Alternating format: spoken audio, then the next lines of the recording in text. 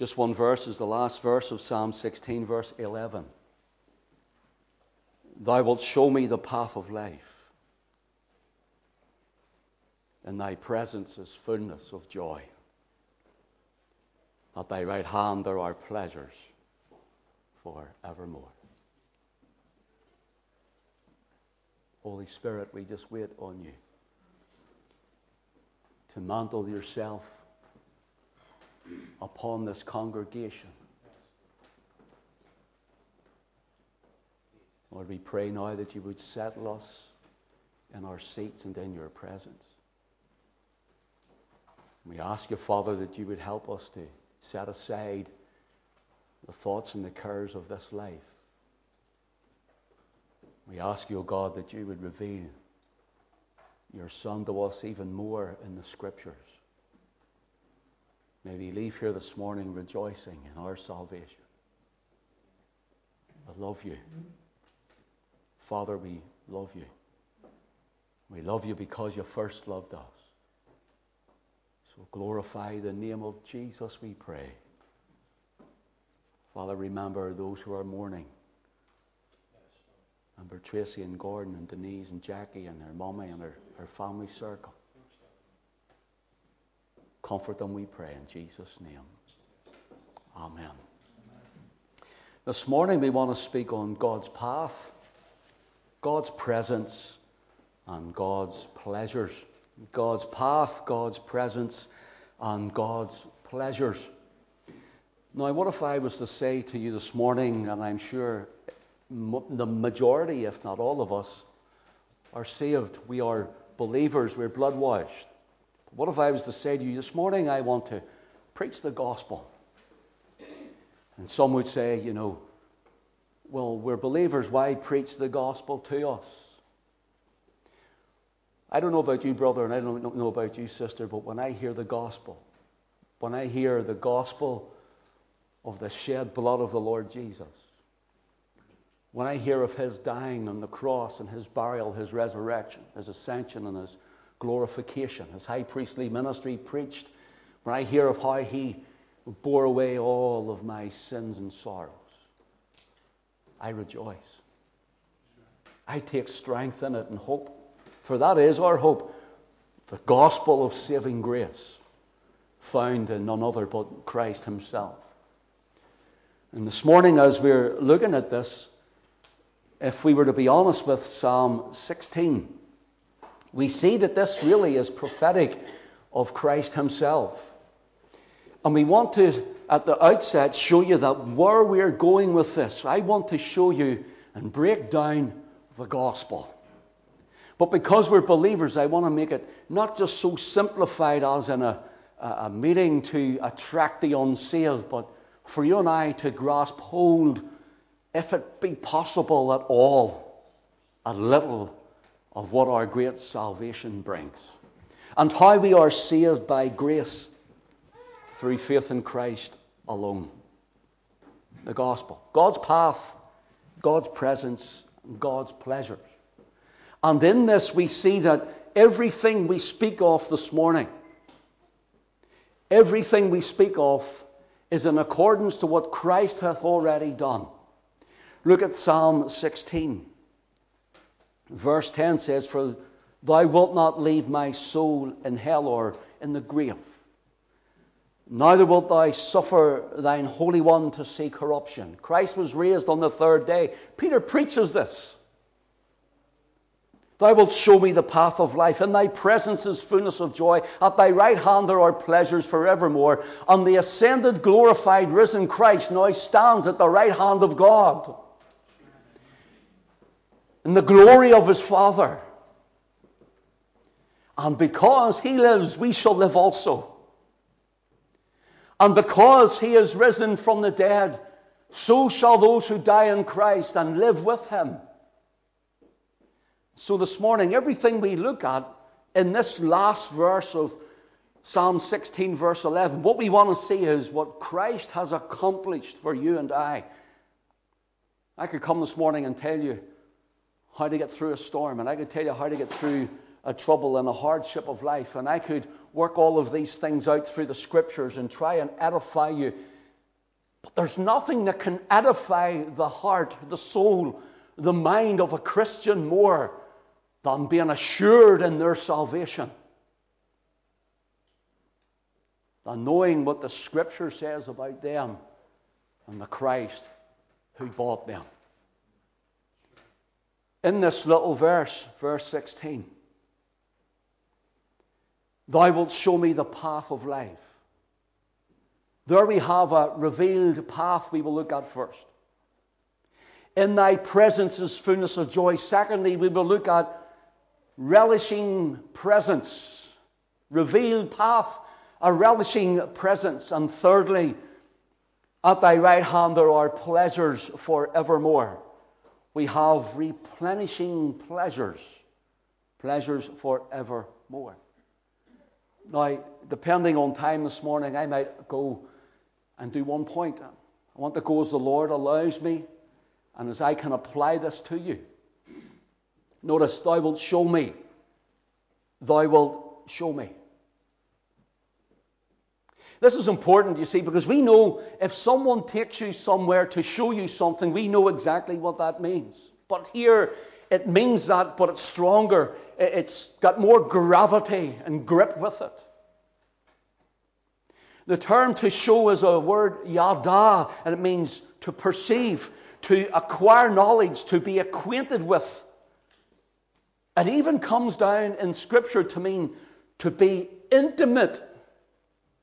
To be intimate with. For example, in Genesis chapter 4 and verse 1, it says, and Adam knew Eve, his wife, and she conceived.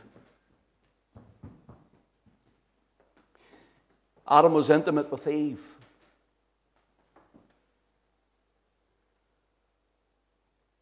That bond and union that a husband and a wife know together. Yada. To perceive one another and to be intimate. So here, thou wilt show me the path of life. The psalmist is saying here, Lord, it takes you to help me to perceive the path of life. Lord, it takes you to help me to inquire the knowledge about the path of life. It takes you to help me to be acquainted, to be intimate with this path. And if you don't do it, then I can't. You see, brothers and sisters, in our sin, in the world before we were saved, there's nothing in us that wanted Him. There's nothing in you that wanted Him. At the most, we had religious experience thinking we were pleasing some sort of God, whoever it was that was out there. At the most.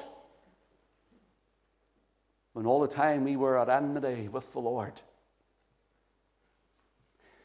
In Proverbs chapter 27 and verse 1, it says, boast not thyself of tomorrow, for thou knowest not what a day may bring forth. The term knowest not there is the exact same word for thou wilt show me. It's yada. You can't perceive what's tomorrow. You can't perceive what the next day holds. Don't boast yourself that you'll get saved tomorrow if you're not saved. And don't boast yourself that you're going to do great, wonderful, and swelling things because you don't know what tomorrow holds. I have preached at meetings and people have went out the same way that they came in, and they have went into eternity the very night that I had preached. At the door they have said to me, tomorrow will do, tomorrow will do, tomorrow will do. Boasting themselves of tomorrow. And yet, how many times in our sin did we do it also? We can't perceive it. Don't you be acquainted so much with tomorrow that you turn away Christ. Isaiah 53 and verse 3, listen to what it says of the Lord Jesus Christ. He is despised and rejected of men, a man of sorrows, acquainted with grief. We hid, as it were, our faces from Him. He was despised and we esteemed Him not. Notice He was acquainted with grief. It's the word yada again. Thou wilt show me. He became intimate with your sorrow. He became intimate with our grief. The word grief is disease. Christ became acquainted with disease, the sinless, spotless, impeccable Son of God. The Holy One of Israel became intimate with your sin and disease and mine. The disease of a sinful life, the disease of a depraved nature, the disease that you and I had was all placed upon him, and the sicknesses that come with it. And he became intimate with it, that he might carry it away from us.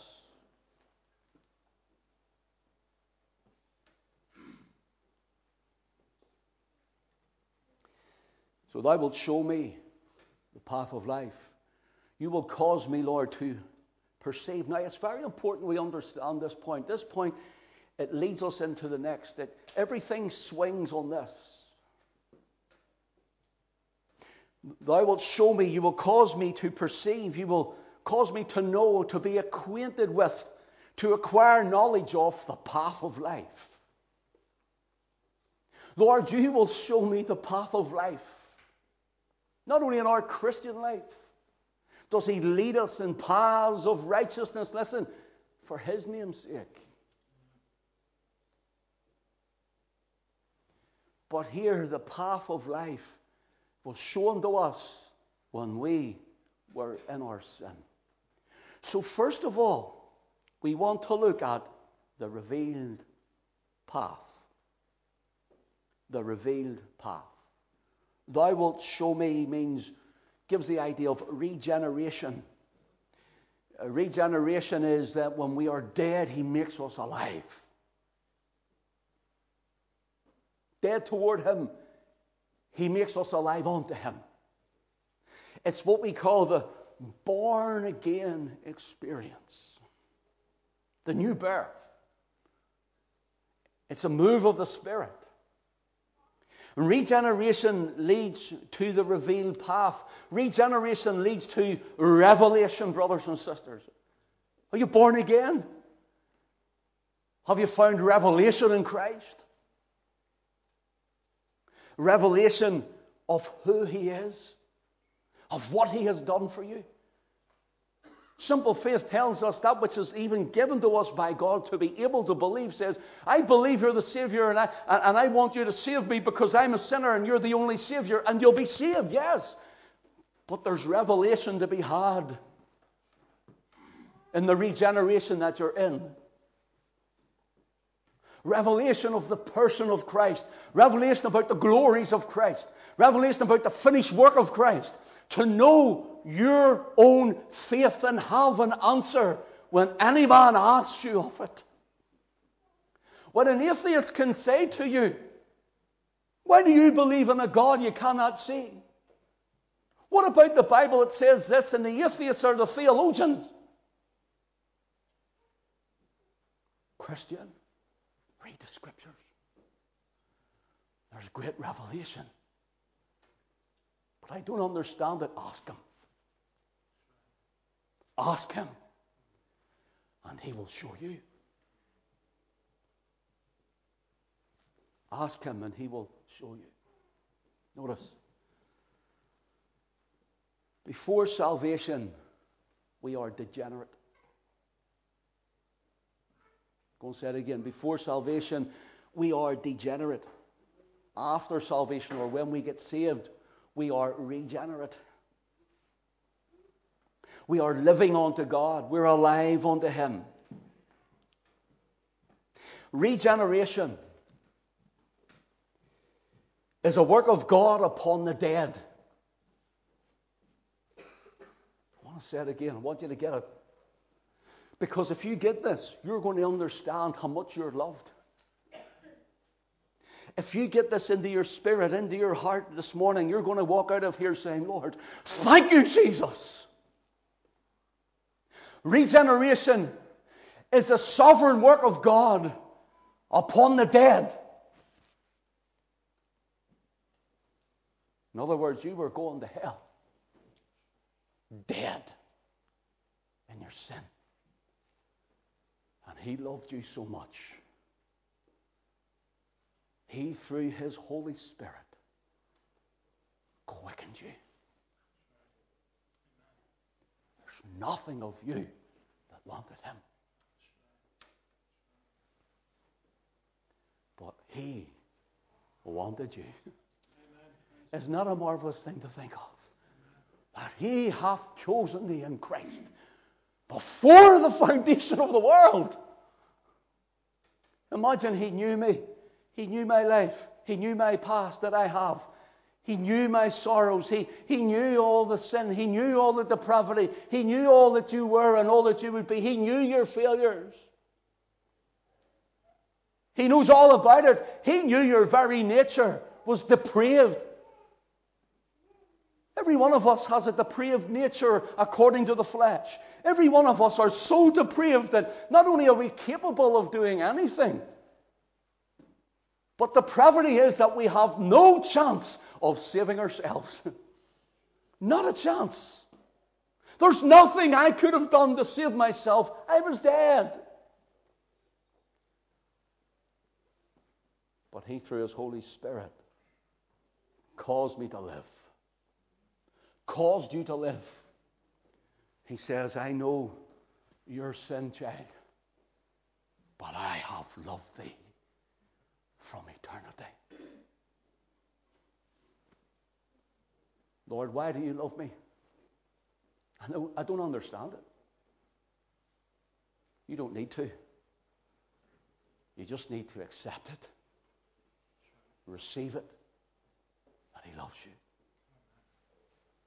That He loves you.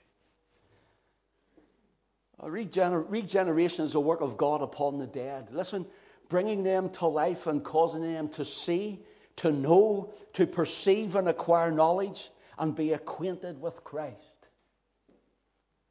Do you know why God made me alive in the Spirit? Do you know why God challenged and quickened my heart? That I may come into fellowship with Him through His Son. In John chapter 3 and verse 3, we all know Nicodemus comes to Christ by night, and the Lord says to Nicodemus, Verily, verily, I say unto thee, except a man be born again, he cannot see the kingdom of God. If a man or a woman aren't born again, they can't even perceive the kingdom. They cannot understand the things of the kingdom. They cannot be acquainted with the things of the kingdom of God if you're not born again. Why, people don't understand when we tell them the wonders of Christ and His glories. They think we're mad. Except a man be born again, he cannot see the kingdom of God. In John 3 and 5, he says, except a man be born of water and of the Spirit, or except a man be born from above, he cannot, listen, enter into the kingdom.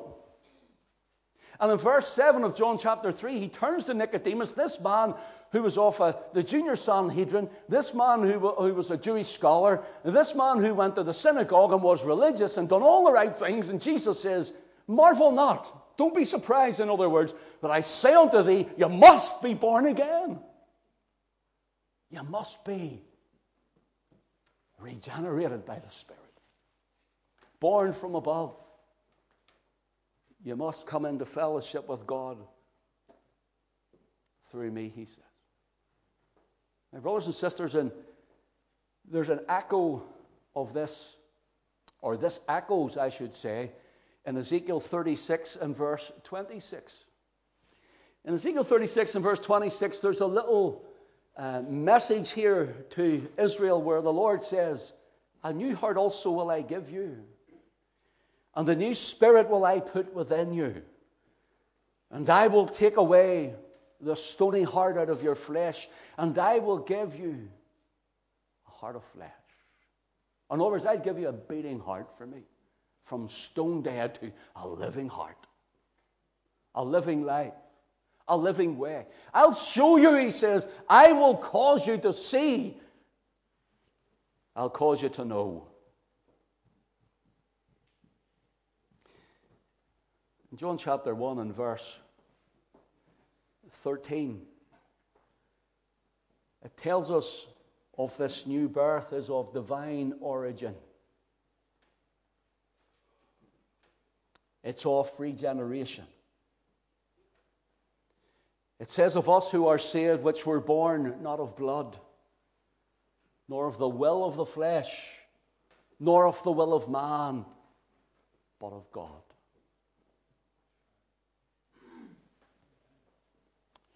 Brothers and sisters, those of us who are saved, we could not be born of the will of others. We're not saved by our own blood. We're not saved by nationality. We're not saved by race. We're not saved by the will of our flesh. No, we can't will ourselves to be saved. You didn't will yourself, you were dead. You couldn't even be saved through the will of a godly grandparent or a godly parent. We can only be saved by God. Born of the Spirit with life from above into God's family divine, justified fully through Calvary's love. Oh, what a standing is mine. You see here,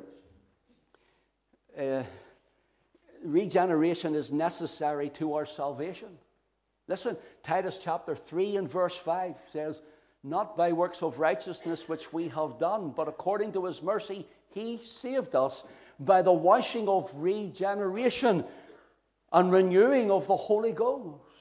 You see, everything is of him. Think about this. Think about this. Let's just pause a minute. Let's not run too fast. You were dead. You were hopeless. You were lifeless toward God. You and I were full of emptiness and vanity, full of sin and depravity, on a broad road to destruction, on the way to hell.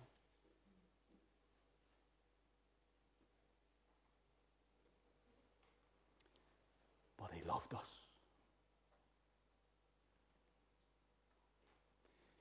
He loved you before you were a twinkle in your mommy's eye. Listen, dare I say it to you, he loved you even before Adam was in the garden. He loved you before he flung the stars into space. How does he do it? I don't know. But he did. And he set his love upon you. And even in your sinning, in your waywardness and in your worldliness and mine, from way back there, he waited, as it were, in time until the day and the hour. He says, now, I'm calling you to me. Ken, wake up, son. I love you. His Spirit started speaking to you. His Spirit started moving in you. Oh yes, he used men, or he used women, or he used a pastor, or he used a preacher, or he used something that happened in your life that caused you to think of the things of heaven. He used it, but it was him all along. And he says, I love you, and I don't want you to go to a lost eternity. I don't want you to end up in the devil's hell. I don't want you burning forever in a lake of fire. Because I love you. When some of us were drugged out of our heads, when some were lying in their own vomit from drinking, and some of us had a mind like a sewer pipe, and a mouth that would cause a sailor to blush,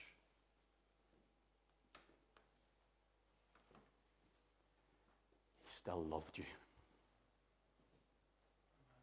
For when we were yet without strength, in due time Christ died for the ungodly. He died for me. And he died for you.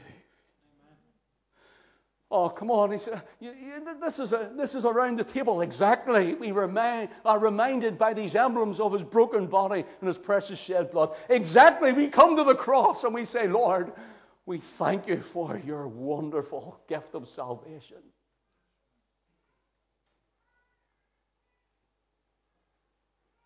He's no longer on the cross. And he's no longer in the tomb. Up from the grave he arose. He has ascended. At the right hand there are pleasures, he says. Pleasures forevermore. And those who are in him will be with him in glory. That's me. You know what I think a lot of times when I think of this? I wrote this yesterday. And as I was writing this yesterday, I was thinking of me and my life. Alison and I, when we were away on holidays, we're having a book come out in another month or two anyhow. And I went through the whole book, the first draft, and I had to add to it and I had to take away from it and go away and be redone again. And as I was going through it, I was looking at my testimony and I was saying, Lord, who is this man? Who is he? I don't recognize this man.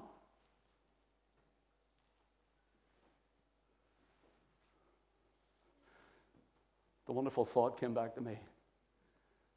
He says, son, neither do I. He's a new creature. He's a new creature. I'm sitting yesterday writing this, just inspired by these things, and I said, Lord, you're in my study, and just rejoicing. I says, Lord, when I think of all of these things and who I was, I see the man sitting in the shebeen, the paramilitary shebeen. I see a man who couldn't put two and two together most nights because he was so fueled with amphetamines and with various drugs or with alcohol. I see a man out partying, the first one in and the last one home. I see a man up to no good. And I seen a man up in court, and I seen a man doing different things. And it was me. It was me. He is God. He is God. Is there a God? Is there not a God? But sure, I'm not that bad anyway. I was dead.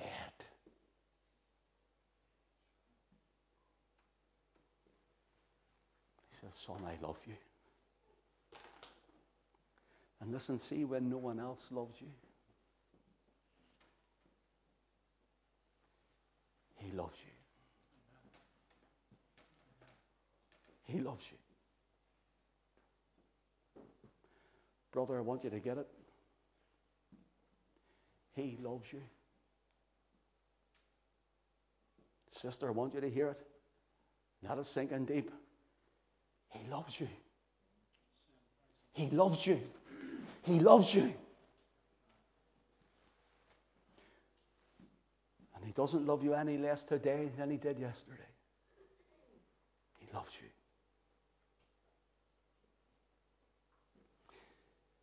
You see, in Ephesians chapter 2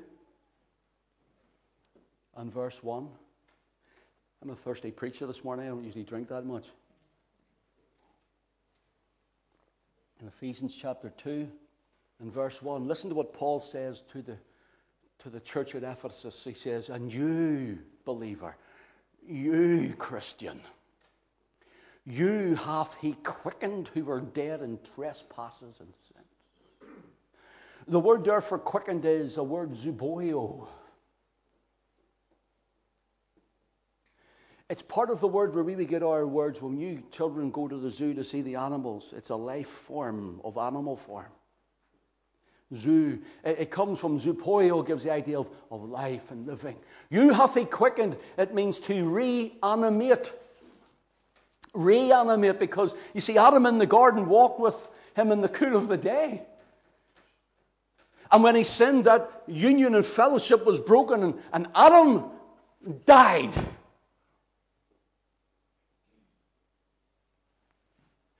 So God had to do a wonderful work where he reanimates us back to him, alive unto him. The Holy Spirit comes and quickens us, makes us alive, reanimates us. It's like when you're getting those little drawings, and I've illustrated this before, but it's always good to think about it. It's like a little stick man you get on a wee piece of paper.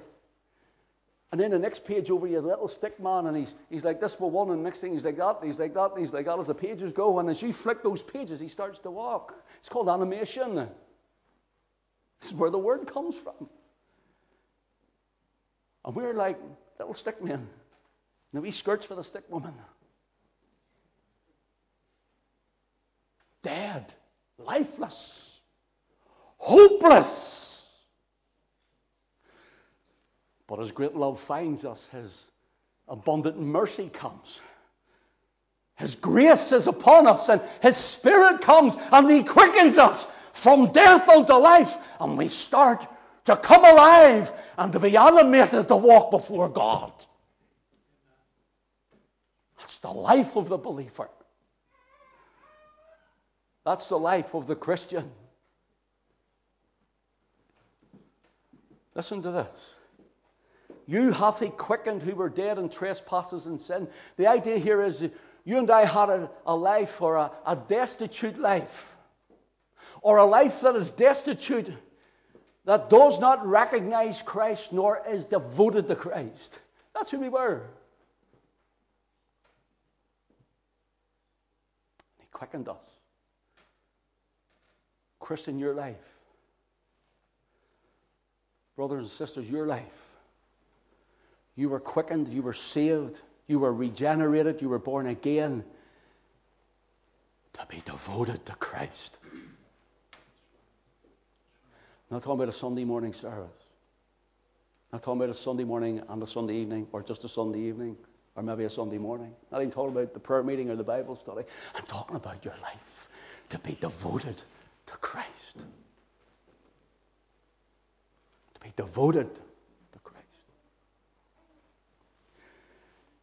So he says, Psalm 16 and verse 11, Thou wilt show me the path of life. Listen to an old Puritan called William Austin. He wrote this around 1637.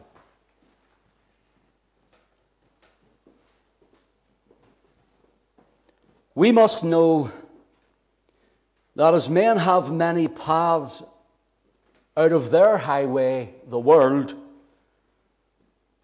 but they all end in destruction,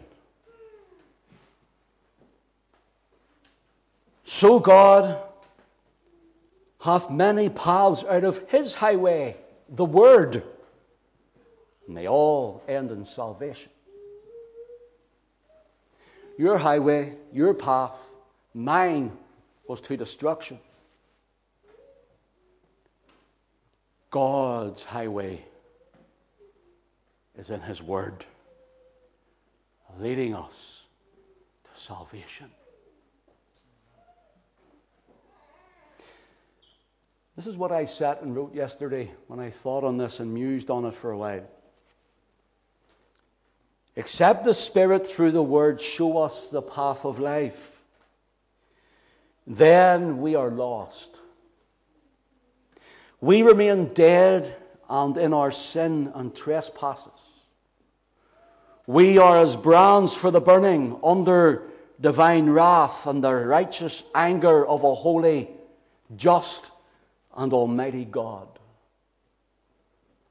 Only a sovereign act of divine grace would be enough to cause a seismic shift in man's eternal destiny.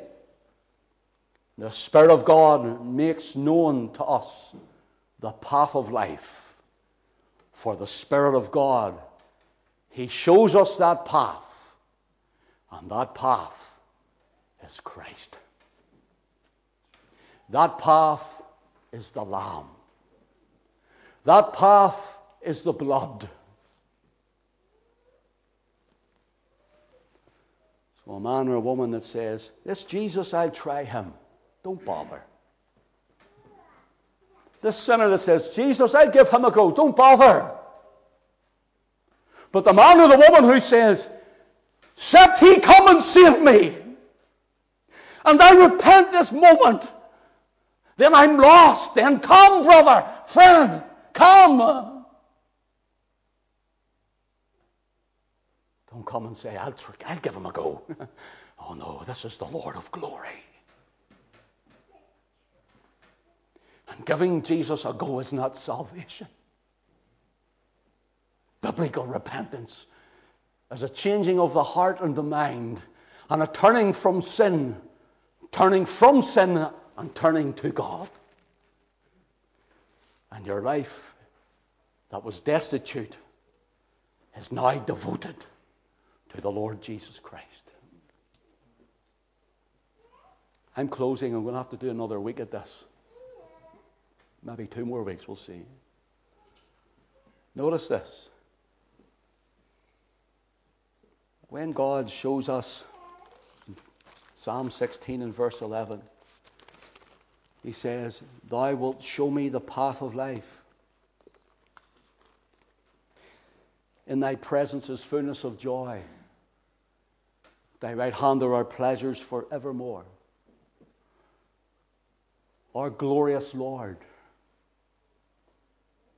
our gracious Redeemer, our beautiful Savior, the Lord Jesus Christ, stands in the presence of his Father. And the joy that is his now was not like the joy that we read of in the Scriptures when he was here on earth. But for the joy that was set before him, he endured the cross. I'm finishing with this. He loved you so much. He loved you so much. You were his joy, not the cross, the joy. You were his joy. The joy of the Father giving to his Son before the worlds began. In the mind of the Father, you were already his. And the joy that was set before him was the joy of saving a renegade, sinful braggart like me and setting me in the path of life. To have a heart devoted to him. He, to save me, endured the cross. He, to save you, endured the cross. I ask you, as we close this morning, brother, sister, let the Lord challenge us this morning. Are we willing, in 2017, in an age of modernity, are we willing to endure, to carry the cross of sanctification for him? If you're not saved, don't come and say, I'll give this Jesus a try. Don't even bother. Don't even bother. Because you'll say, I'll give him a try, and you'll walk out the same way you come in. But if you say, this Jesus, I need him, and cry to him, for whosoever shall call upon the name of the Lord shall be saved. Brother, sister, are you glad you're saved? Amen. I'm glad I'm saved this morning. Saved by the precious blood of Christ. God bless his word to us.